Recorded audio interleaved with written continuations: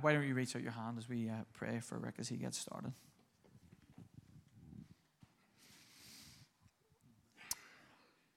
Yeah, Father God, we just thank you that you're here with us this morning. We thank you for how you've been ministering to all of us already through worship and how you've been moving. And we pray that you continue to minister to our hearts as we gather around the word.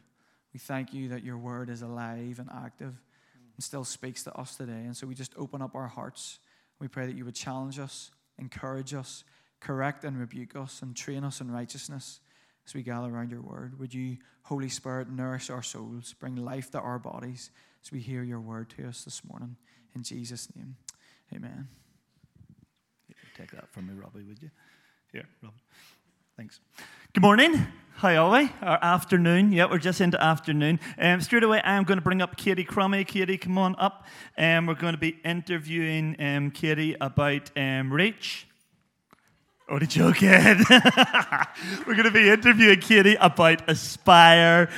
This is a charity really close to our heart. A little friendly banter between the charities. We are going to be looking into James chapter 2. We're going to be looking at James chapter 2. In that chapter, it talks about the divide and the wedge that we can be put in between the rich and the poor. In between the rich and the poor. And there's no better time for us to be highlighting the work of Aspire. So, Katie, tell us a little bit about what Aspire does. Good morning. Yous are all very fortunate. You're getting me coffee fueled. The 9:30 service didn't get me at that. So, No concern. Yes, good morning. I have been working for Aspire for about 2 years now, and before I worked for Aspire, I genuinely had no clue what we did. I went to the interview fully not knowing what we did either, but it worked out well, because here I am. But I do know what we do now, and that is that we work with children and young people who are impacted by the educational attainment gap. Now, you'll look at me blankly because that's how I did too. But basically what that means is that these are kids and young people who are from families who are being impacted by poverty. It's from a family who have financial circumstances that mean that their child's experience in education is different from those who come from a family who are more well off.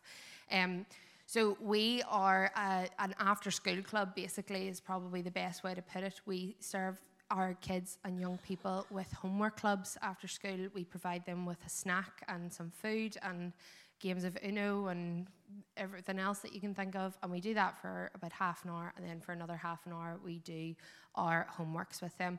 And the reason for this is that children and young people who are from a lower income household are less likely to achieve in their long-term education. There's about a 41% chance of them coming out of school with their GCSE qualifications.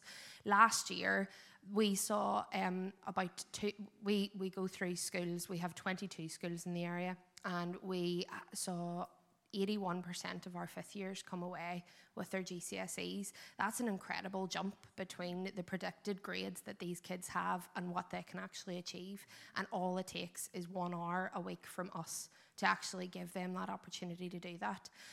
We also go into primary schools as well, so this is not just for our secondary schools, this is right through. If we can start from P4 and work our way up, we have a lot easier of a task by the time they get to fifth year. I did some calculating because I like statistics, and so does Aspire, so I thought I would do some maths for you.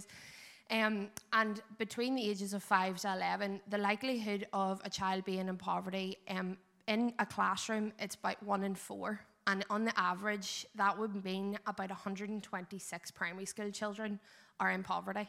That's an amazing amount of kids. That's potentially half of a school if you're from a small area.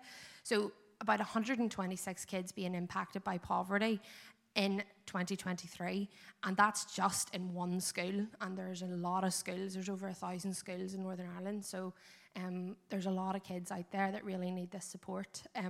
We do this because we have a heart for Jesus. We know that Jesus goes against injustice, and we feel that kids not having the right to an education that's fair and all-rounded is an injustice. So this is where we want to stand in the gap. And that is what educational attainment is. So I hope you understand, but if you don't, ask me at the end. And we also encourage our kids for hobbies. We also do academies, which is where they can really invest in their passions and their creativity, because not everybody is academically minded, and some people in this room especially, like we had a fantastic worship team up here, that is skills that aren't really invested in sometimes in schools. This is where our academies can come in. So we have, Matthew can take our music academy for us. We have business academies for people who want to maybe open up their own business.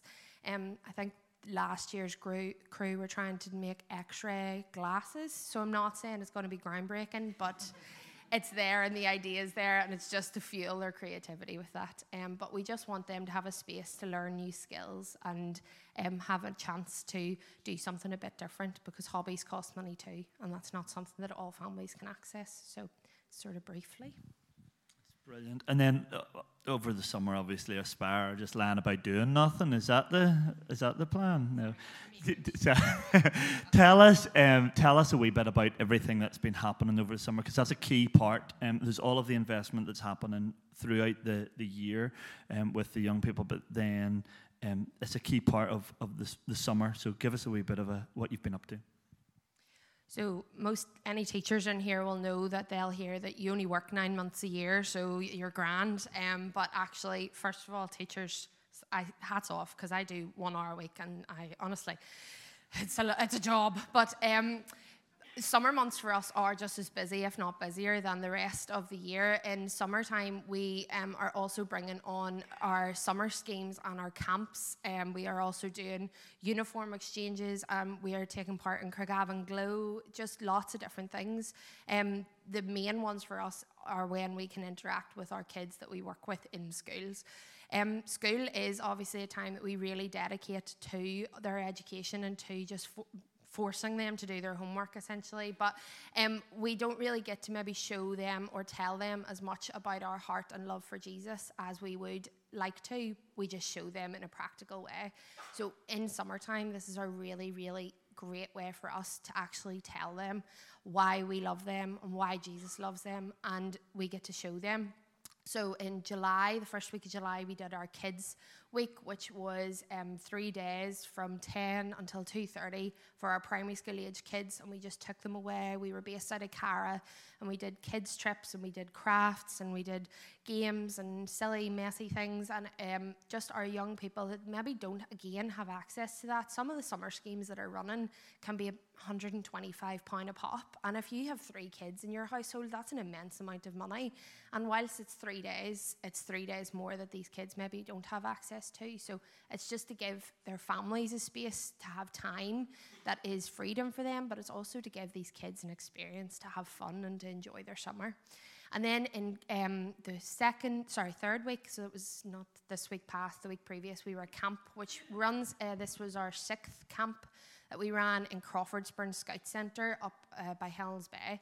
And we brought away 40 of our young people who are 1st to 5th year ages, averaging about 14, 15 in age, most of them, and we fed them for the week, and we did activities, and we basically tried to just create a space for them to enjoy and have fun. It was sort of their holiday for the summer. But it's also a space for us to really talk to them about Jesus and talk to them about their culture and their community. We are a cross-community charity, so we work with lots of schools that are across the community. And this is where, whether you believe it or not, Northern Ireland is divided. And this is a space for us to talk about that with our young people. These are the kids of our future. So we want them to be open-minded to everything that is going on around them. For that to happen, we make a theme in the year, and Mark loves a theme. So we made a theme this year, which was Back to the Future. And we looked back over the future, or back over our past. We looked back over the cultures, the religions, the sports that we have going on, the segregation that is with all of that. And we brought it to our kids and asked them, you are the city developers. What do we need in our new cities? Do we need churches? Do we need sports centres that are all Catholic, all Protestant? Do we need mixed? Do we need integrated education throughout? And these kids were able to build their future cities And then we were able to challenge their behaviours in some of the ways that they talked about it. No, we don't need churches. But then we challenged that as why you need churches, why churches are so important, why your sports centres are so important, why segregated education and integrated education is so important. So this is a great space for us to do all of that. And by the end of the week, they're exhausted, and so are we. But it's a really amazing thing to witness these kids change their hearts and soften to other ideas and other people. So this is a chance for us to do that at camp. In the midst of all summer else, we do our uniform exchange, which is similar to the one that the Compassion team run here. But we are running it for all of our schools, so from primary right up through secondary. And we are doing Craigavon next week. So if anybody is available and wants to partake, come along. I know that Lurgan will do a glow, but come on. But come along to that. And yeah, there's just lots going on, so it's great. With all the joking, we really value the work that Aspire do.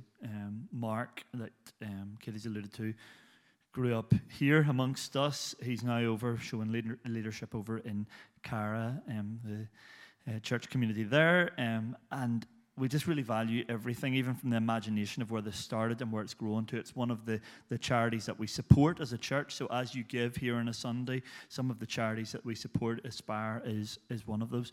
Tell us, Katie, just really, really quickly, how and why you get involved. So the how and the why.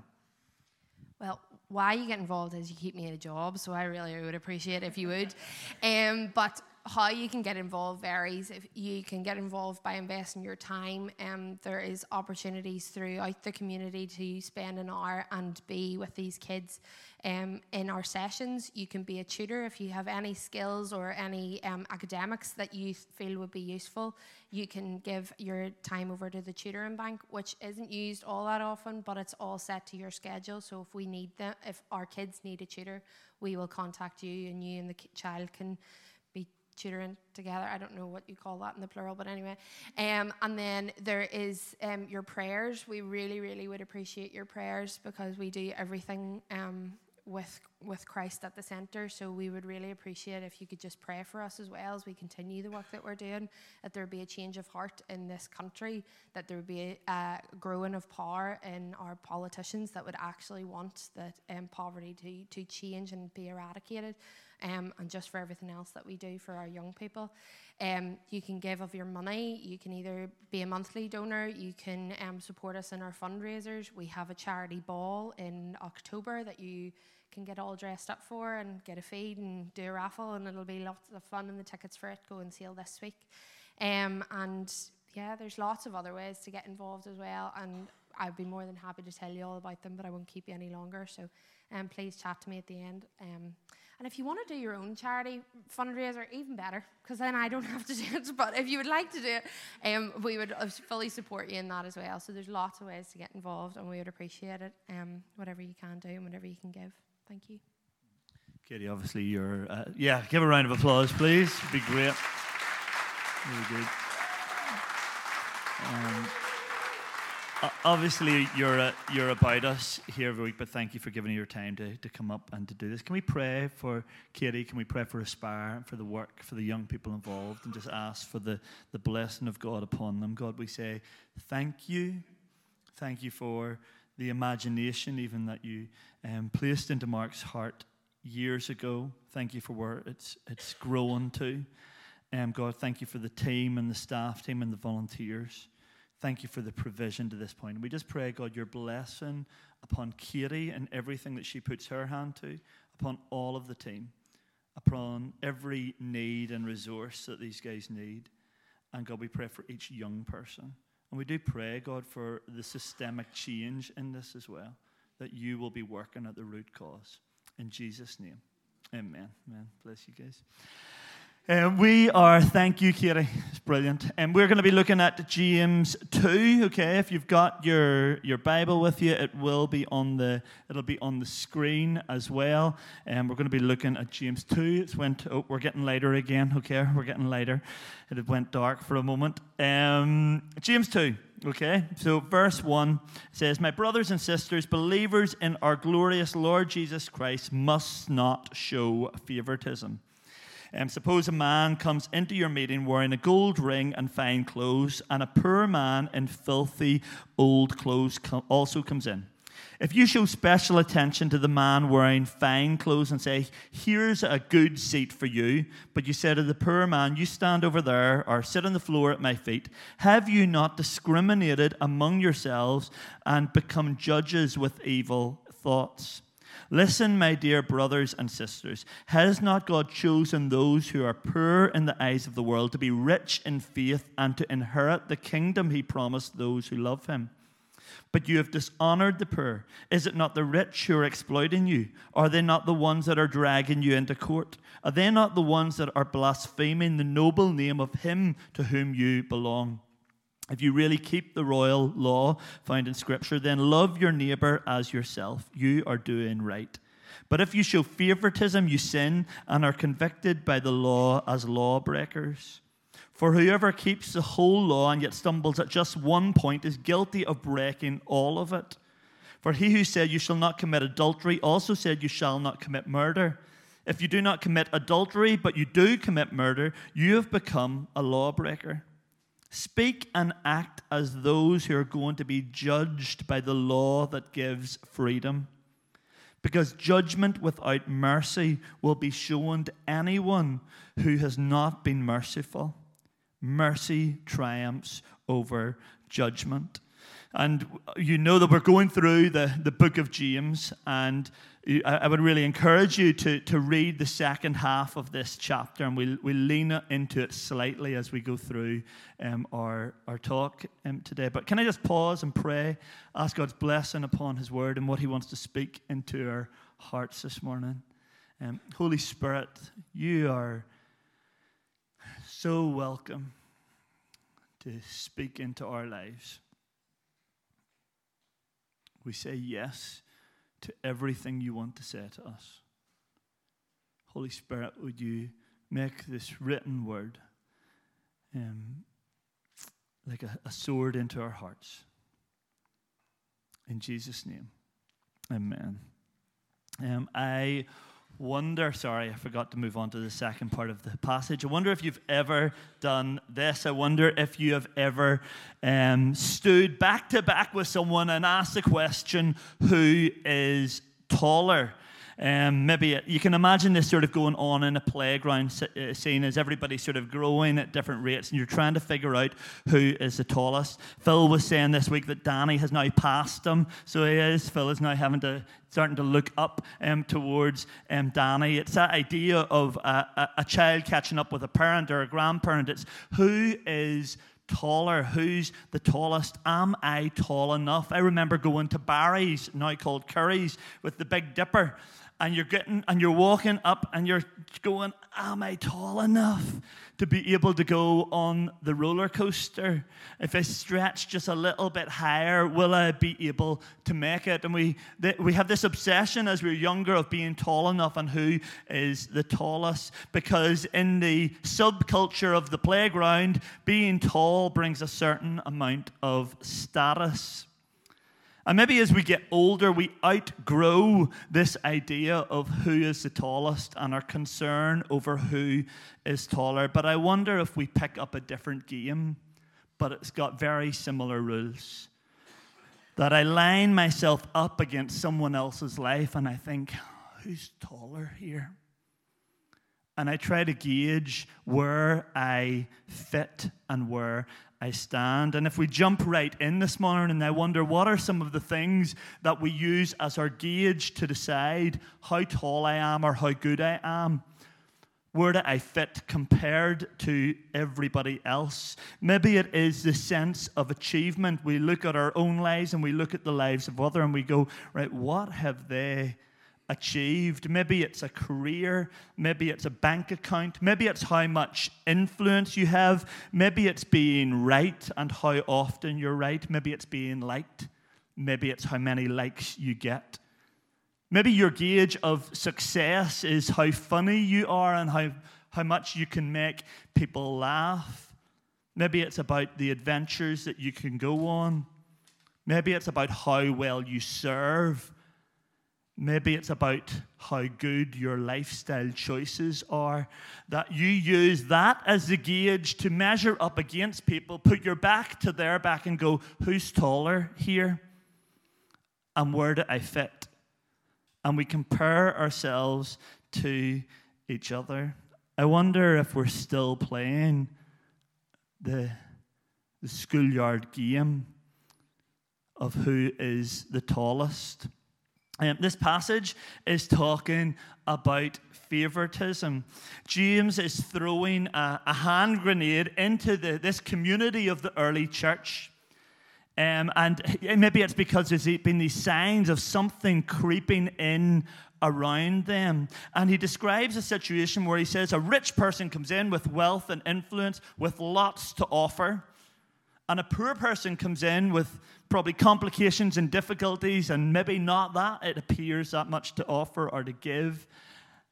And all of the attention goes on to this rich person. And he says when we do this, we're showing favoritism. This idea of favor means I will show you my face. I will give you my attention. I will give you my time. I will engage with you. The flip side of favoritism is that you get excluded. The flip side is that you're told to sit over on the edge. The flip side is that there isn't a space for you and you don't have my time, you don't have my attention, you don't get my face. And this bomb explodes into this church community because in the kingdom of God, there's no room for such segregation because they needed to remember where they came from. A little picture of my kids, all at different ages. We have Zechariah, we have Sophia, we have Elijah. Different stages of life, and they constantly want to go, watch me, you know. Can you see what I can do? Sophia's, I can do one flip, and Zechariah endeavors to do something that looks like a flip, and Elijah's going, I can do two. There's usually a gymnastics display of some shape or form that happens in our house each night, and it's like, watch me and tell me how tall I am. Watch me and tell me that I'm doing well, that I'm achieving. And you can see that different stages. We have inside one of our cupboards is a bit of wood where we've marked their height each birthday. You mark your height and you go, how tall am I? How tall am I? How well am I doing? But the thing is in this picture, and the thing that I love about it is that their little heads are all flung backwards. And Ruth and I are in the same situation, that they're playing the game of how tall am I? How tall am I? But there's this massive wall that dwarfs them. And the inches that are between their height of the different years and of different abilities, you look up, and even for Ruth and I, as we were standing beside them, you look up and we're all dwarfed behind this wall. Actually, the height difference between the kids, the height difference between me and Elijah, it feels very little compared to this wall. And I wonder whenever we begin to have this creep in amongst us where we can get a little bit comparative of how am I doing, how are they doing, who's better. If the best thing that we could do is fling our heads back and see the size of the wall behind us. Because the millimeters that separate us, we look around and we go, wow, look how well they're doing. Oh, wow, look at them. Oh, look, I'm okay. At least I'm better than them.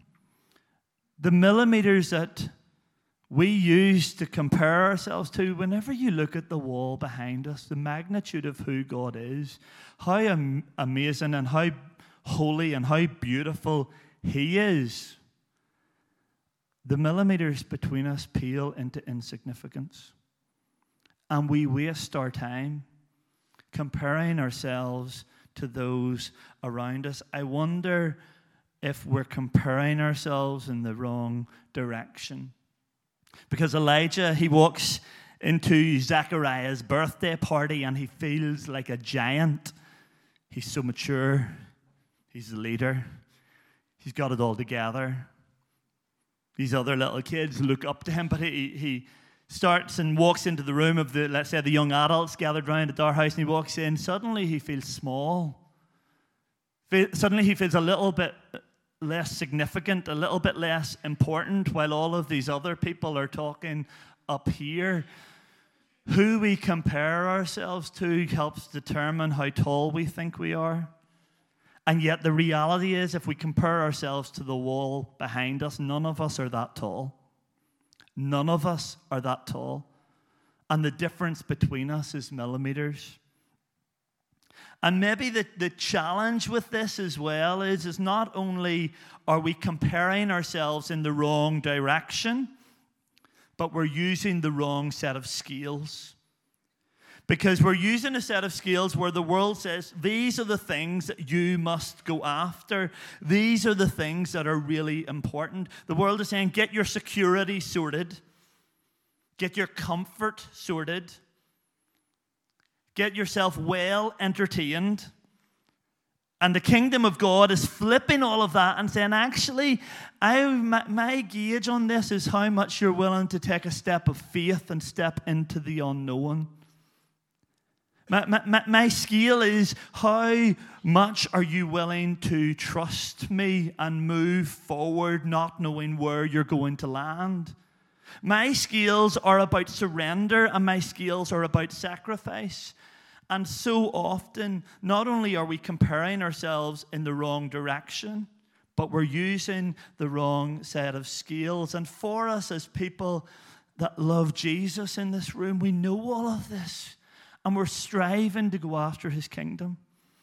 And we want to live lives in this upside down kingdom of God, the kingdom of God that Jesus was talking about. We want to live lives in that. We want to go after it. We orientate our lives around it. But then every so often we just can't help it because the scales are just sitting there.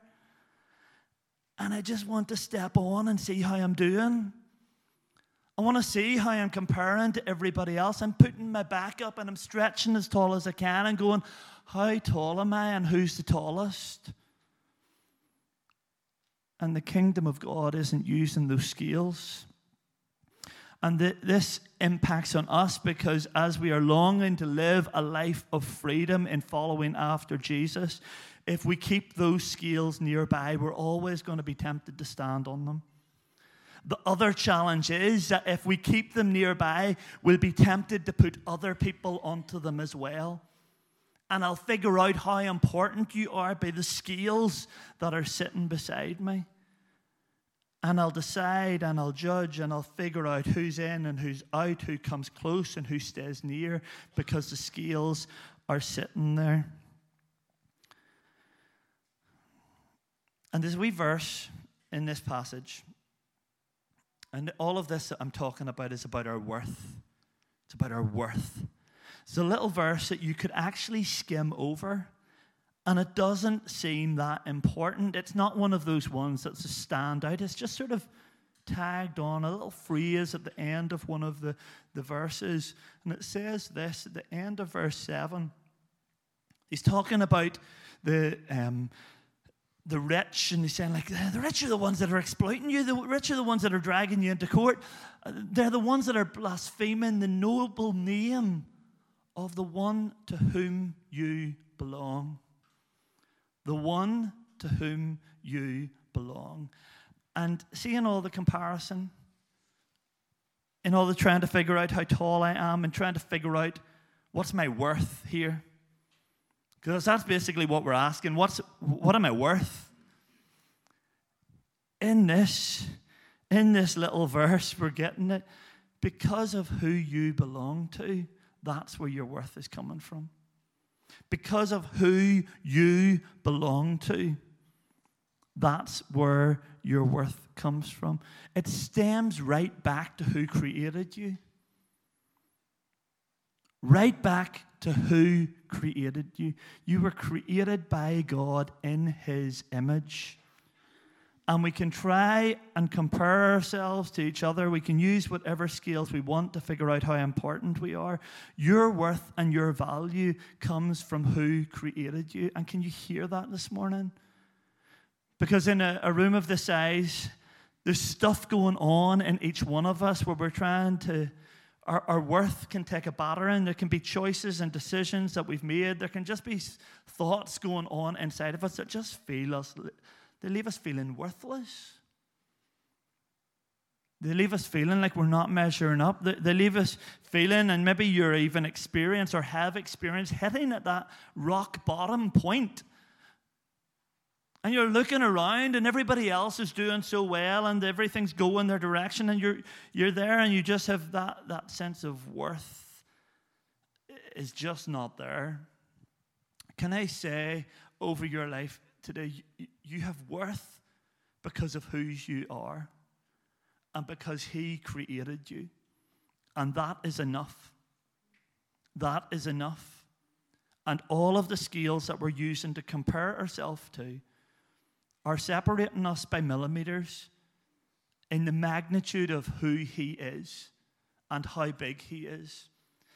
Today, our worth comes from Him because you belong to Him. The second little thought I want us to think about are what are some of the wedges that we can place amongst us. James has given this really stern warning that's saying, if you start to engage in this sort of behavior where you're deciding who's in and who's out, and you're saying they're good enough and they're not good enough, and you're trying to measure up, and you're giving special attention to this person and ignoring that person, he says you're being completely contradictory to what the gospel was, because the gospel was one new humanity. Galatians chapter 3, verse 28 says this: there is no longer Jew or Greek. There is no longer slave or free. There is no longer male or female. For all of you are one in Christ Jesus. This beautiful new humanity where actually our status indicators are left at the door. This is what was one of the main things that caused the early church to have such an impact. Because the wedges that had been used to divide society, and in this passage it's talking about the rich and the poor, but what are the other wedges that we can put in place?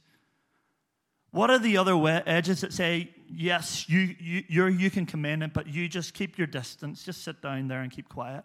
What are the other wedges in our own lives and our own hearts for us as a community that we've placed that divide us? Because those wedges, when they enter into the kingdom of God, because the desire of the gospel, the core of it is that God is drawing people from all nations, all people groups, every social, economic group. He's bringing them all together. The moment that we start to put those wedges in, those wedges are barriers. They are barriers that are stopping people from hearing about Jesus. And we're not even talking about, we need to figure out are they really following Jesus or not. We're talking about two people walking into a gathering. One who looks like they've got it all together and the other one who doesn't. And we're saying you're welcome and you're not. And the moment that we do that, we're placing a wedge and a divider and a barrier for the gospel. You see, we wouldn't have got in. It was this big debate in the early church. What do we do with the Gentiles? Maybe some of you are from a Jewish tradition. But the question was, what are we going to do with the Gentiles? what do we do? Does God really want to invite them in on this? Does he really want them to get involved in this? And if they'd have made a call the other way, we were out. And this is the beauty of the gospel, is that it's flinging wide to every person to have access to the kingdom of God. This verse here, what do you see? Is it up? Nope, this one. Okay.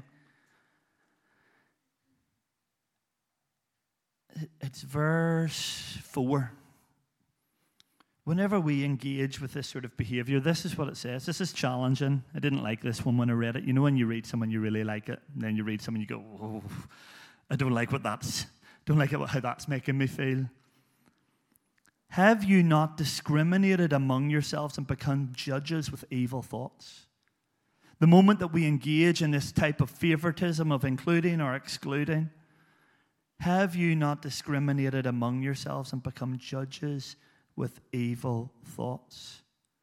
The beauty of the early church was this eclectic, economically diverse, multicultural, educated, uneducated, free and slave community that God had drawn together, centered on Jesus. And then creeping in became this division. Creeping in became the hierarchy. But because the early church turned that status quo and all of those status indicators, they left them at the door, that's why it was having this profound effect. What are the wedges? What are the things that we need to remove individually?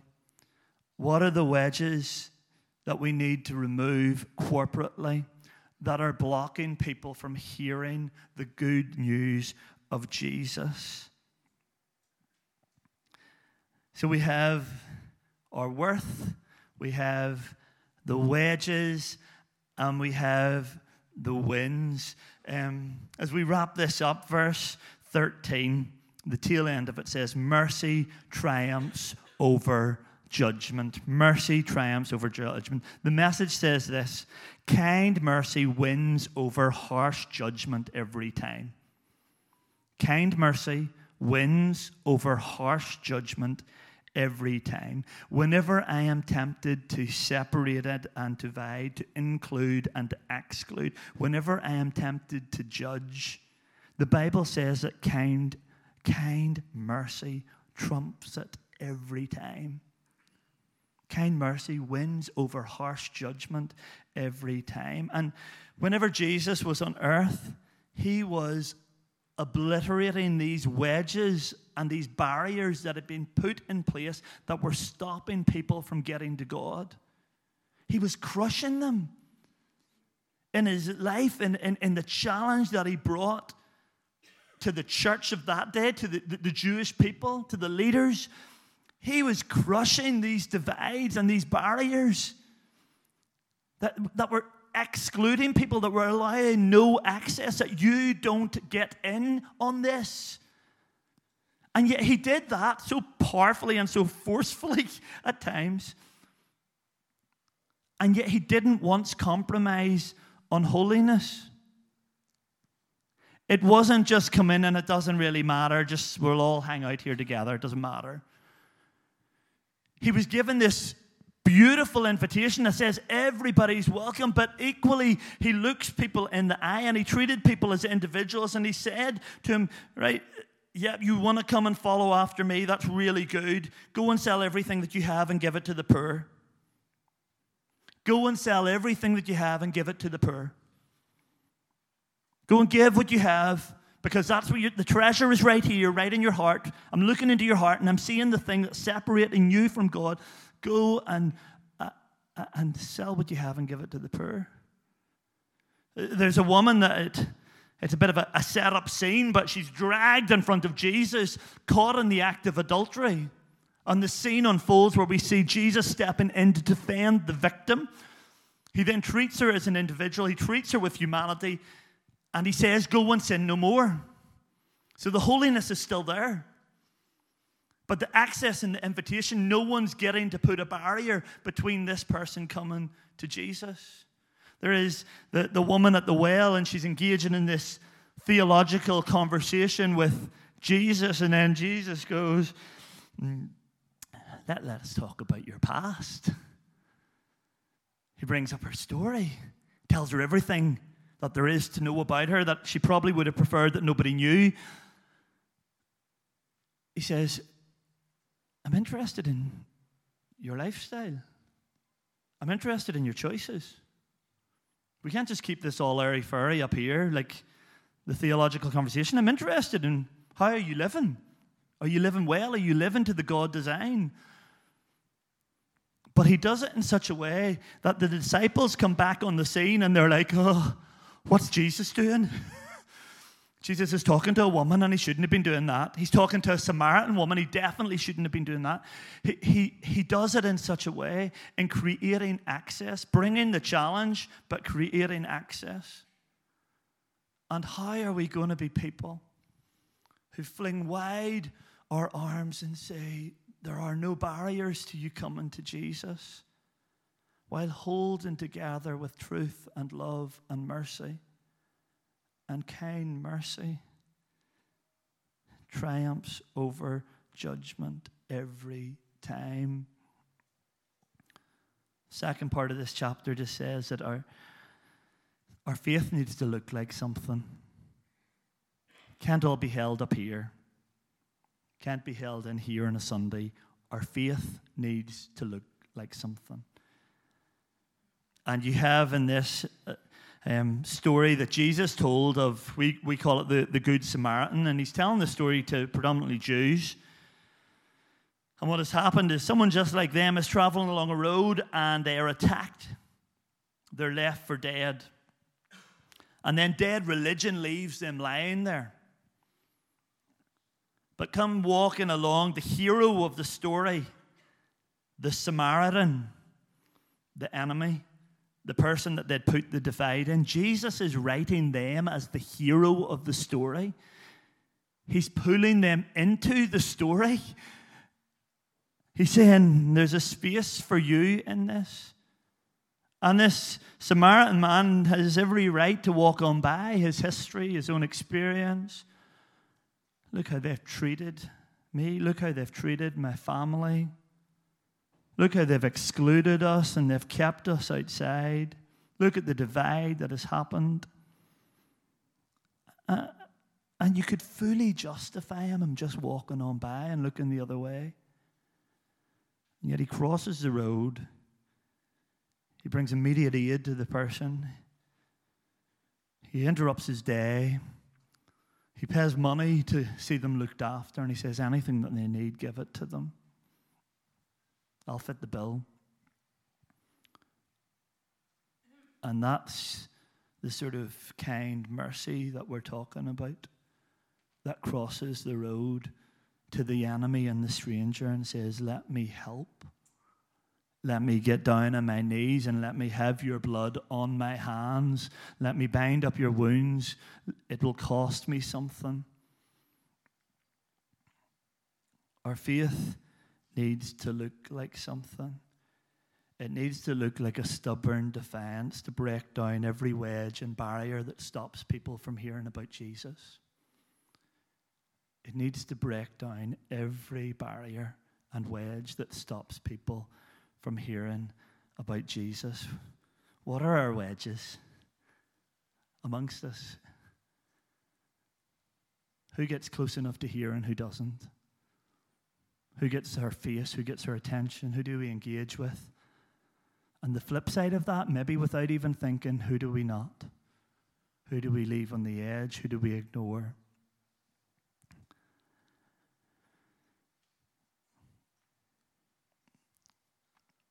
We need to figure out the worth that God has for each one of us.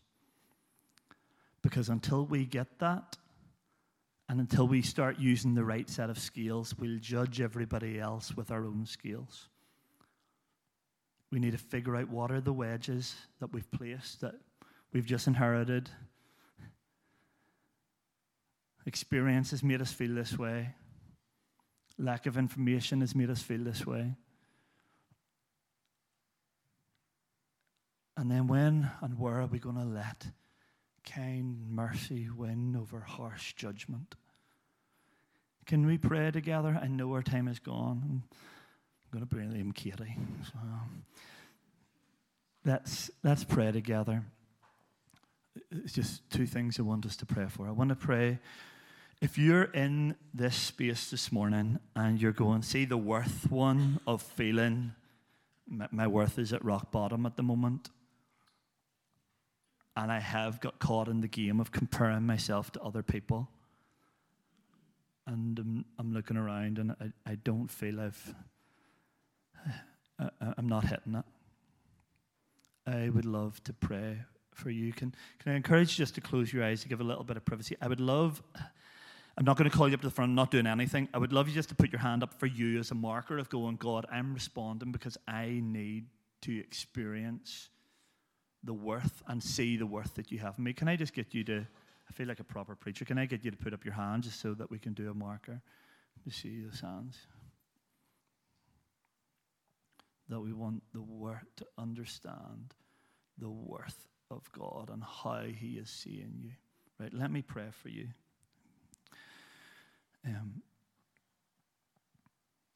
God, we ask you that you would lavish your love upon each person that has raised their hand. That they would know the love that you lavish upon them, regardless of their circumstances, their situation, their history. And we pray, God, that you would cancel the lies of the enemy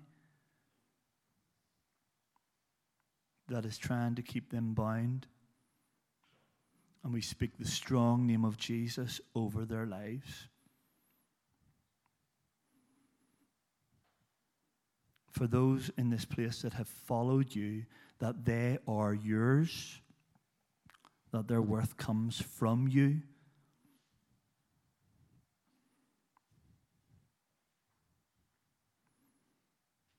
And I would love to just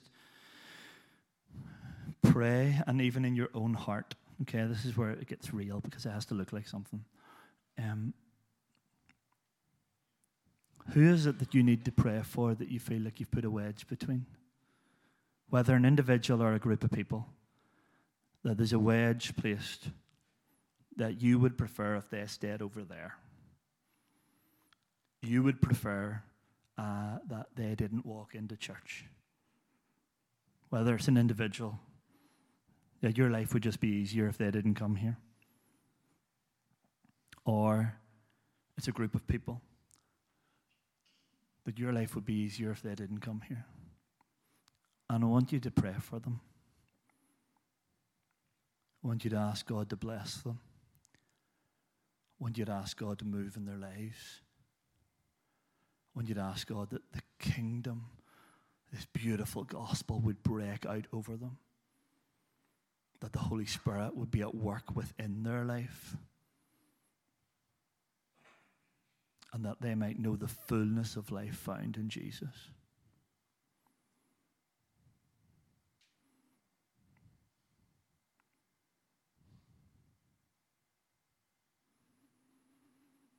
I recognize that there's lots of heavy stuff in that. We're talking about worth and value, and if that brings stuff to the surface for you, please come and talk to us afterwards. Don't walk out carrying stuff. If you would like one of us to pray with you, come. We would love to do that. And if, in terms of the wedges stuff, it's just triggered some stuff and you want to talk to us, please come and do that. We would love to help you. We are hovering around here, and we can pray for anybody that wants to pray for. You're free to go grab your kids. Sorry for the timings again. But yeah, have a good day.